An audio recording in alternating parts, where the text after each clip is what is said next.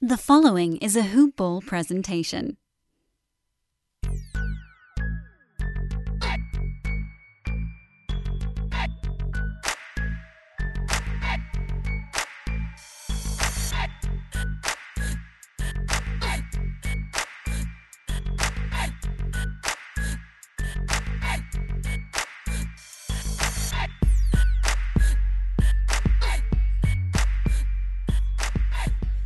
Hi, my name is Lawrence Brooks, and you're listening to the Hoop Ball Mavericks podcast. Ever since I started this podcast, people have been asking me for my betting tips. I always get asked, who you got, Lakers or Clippers, Rodgers or Mahomes? And I'll tell you what I tell them. Where you bet is just as important as who you're betting on. That's why I tell people to bet with MyBookie. MyBookie's rep is rock solid, and they've got the best odds, contests, and promotions in the business. They're the only place I trust to handle my NBA-related bets. The one sportsbook guaranteed to give me the best lines for Tuesday night basketball, Thursday night, and everything in between. You know me, I don't give my stamp of approval easily. To earn it, you've got to be the best at what you do, and MyBookie is the best sports book out there, period. It's simple. Sign up, enter promo code HoopBall, and get your deposit matched away halfway up to $1,000. Head over to MyBookie if you want to add a little excitement to the sports you love and the games you bet. Bet with the best, bet with MyBookie. Again, my name is Lawrence Brooks. Thank you for joining me on the Hoop Ball Mavericks podcast. We are back, and we're back with a loss.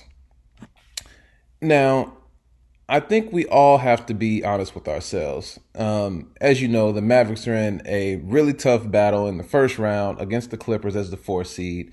Obviously, the Mavericks being the 5th seed. They took a 2-0 lead, and last night they took a loss. Now, again, it's only 2-1, so let's keep that in mind. The Mavericks are up 2-1 in this series. So we have to start with the positive here, because it could easily be the other way around and the Mavericks could be fighting upstream, but instead they are still ahead. Now, with that being said, I didn't think the Mavericks were going to sweep this series, yet alone be up 2-0 going into last night coming back home. But it would have been great to see them capitalize on the first game back in their home arena for a playoff game in a few years. Almost a packed house, and it was rocking, but they ended up losing this game. And I kind of predicted it just because I just felt like the Clippers weren't going to just lay down and allow this to fall into a 3-0 hole. So again, we'd be kidding ourselves if we thought they were going to sweep the Clippers and they were just going to fade away into the sunset. So here we are, 2-1. The Mavericks are still up. Last night's game ended up obviously in a Mavericks loss. Final score 118-108. Issues with last night's game. I mean, can it be more clear than defense? I mean, defense was a huge problem last night. Mind you, the Mavericks started out this game, they were up 11-0. They were up at one point.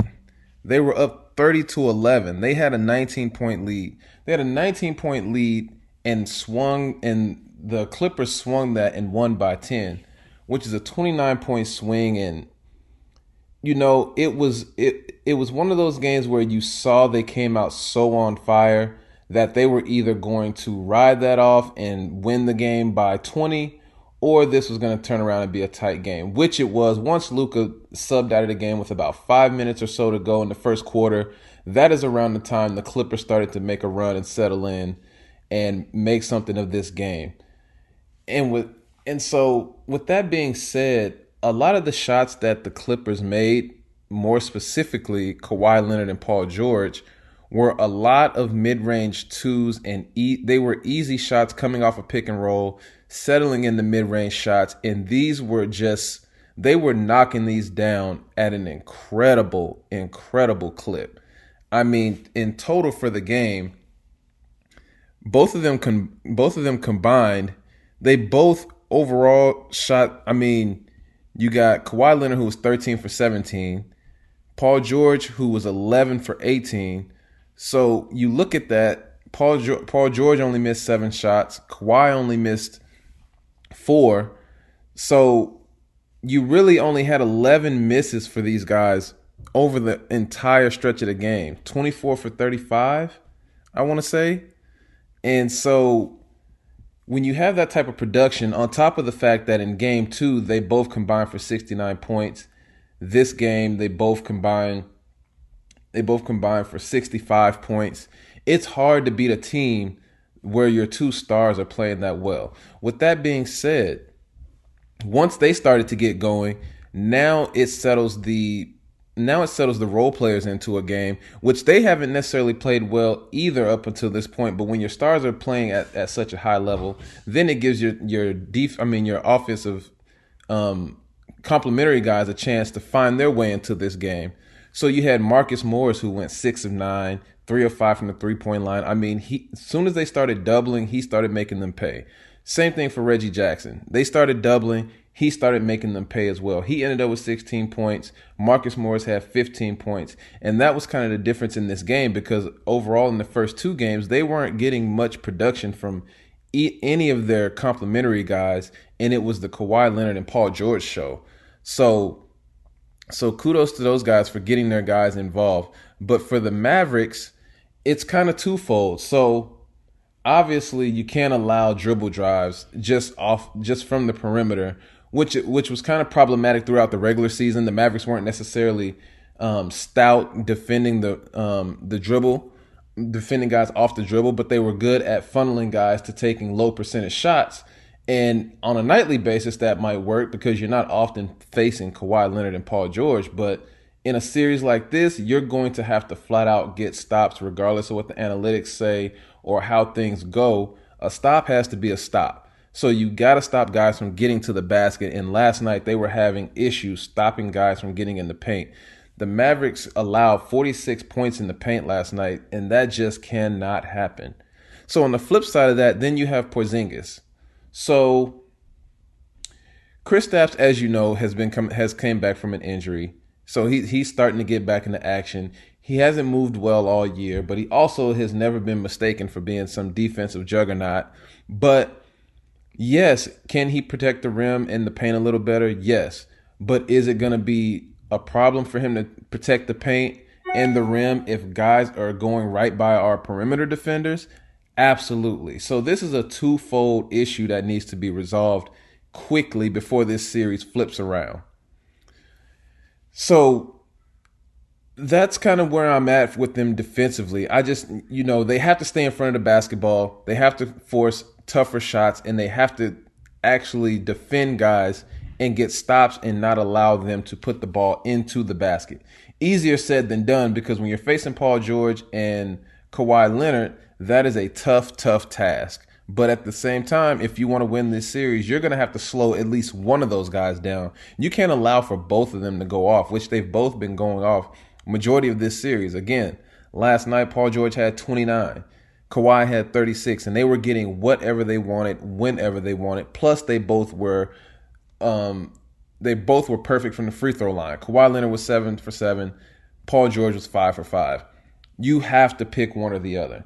Both of those guys can't get off if you want the Mavericks to be successful and win this series. Someone has to force someone to struggle, and that's schematically and strategically, that's going to be up to Rick Carlisle. I'm not sure what type of coverage you can do to slow at least one of those guys down, but one of those guys has to be slowed down in order for this series to be in the Mavericks' favor.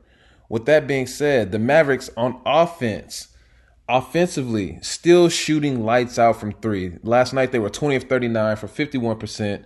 Overall, they were 44% from the field, 38 for 86. But they weren't making 2-point shots. And for them, if they want to continue to play well in the series, they're going to have to make shots inside of the perimeter.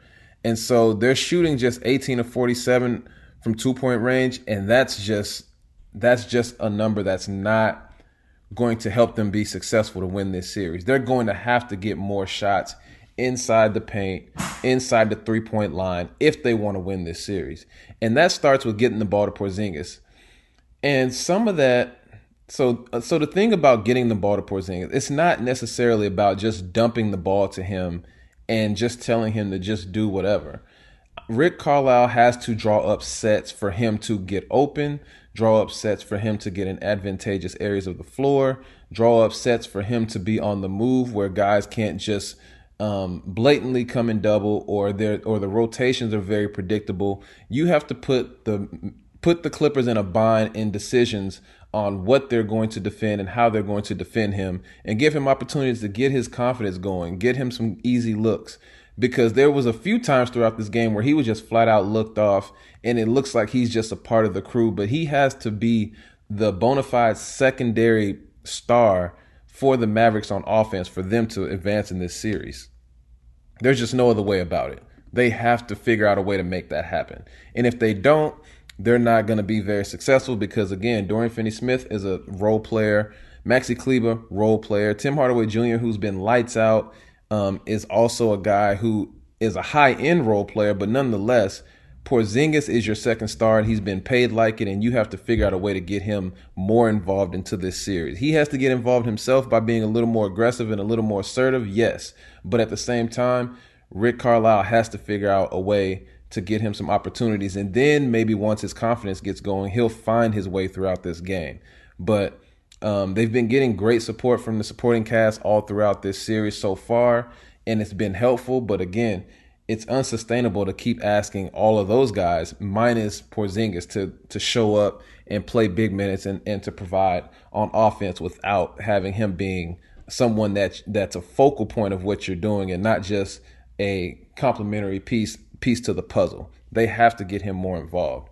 So hopefully that is something that they do next game, because he will be very, very much so needed on both ends of the floor. So that's all I really think it is to it. I think that's what has to happen. And unfortunately, they were 29-0 up until this point when leading after the first quarter. That streak has finally been broken. It's finally been broken. Which is a crazy, crazy stat off top anyway. But now it's finally to the case where now they can just move forward, play freely. Not that they were even thinking about this anyway, but they have to figure out a way to get back on the horse and close out games, because you have to play defense. But last night, Dorian Finney-Smith was 0 for 3 from the three-point line. You didn't get much from Porzingis as it is. Tim Hardaway Jr. was rather quiet. He was 4 for 14. Jalen Brunson played a pretty solid game. He had 14 points, 5 of 8 from the field, 4 of 6 from the three-point line. Josh Richardson could probably play a little more minutes than he has, especially if Dorian Finney-Smith isn't hitting shots. But at the same time, I understand defensively he is very valuable, so he's going to play huge minutes. But Josh Richardson has shown well for the limited minutes he's been playing. Same with Willie Cauley-Stein. I'm not sure why Dwight Powell didn't play a few more minutes last night, but with Zubac just dominating boards, you have to get guys on the glass, and maybe he would have been a guy that could have played more. But again, it just gets nitpicky. The fact of the matter is, the Clippers came out and they took that game, regardless of the hot shooting from the Mavericks. Their stars just showed up and performed at an all NBA level, and that's what you expect from those guys. So we're on to game 5, on to game 4. Game 4 on Sunday. It's all about adjustments at this point. The Clippers did a good job of shrinking the floor, allowing themselves to be able to help and get back to three-point shooters, although they were still knocking down threes, but they eliminated a lot of the two-point shots, and that's something that the Mavericks have to capitalize on more just to get balance. But more so than anything, they have to get stops on defense, and that starts with guys staying in front of perimeter guys, forcing tougher shots, and actually getting the ball off the board for rebounds and pushing it up the floor.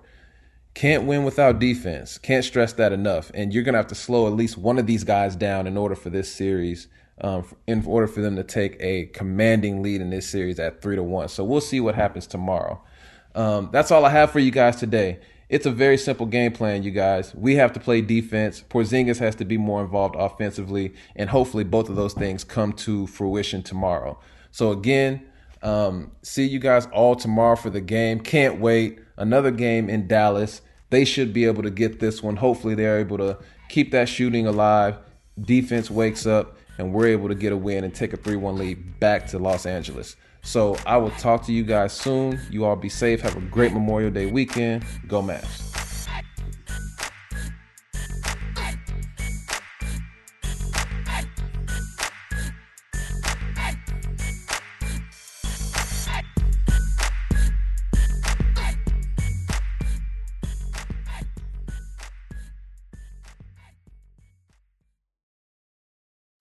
This has been a Hoop Ball presentation.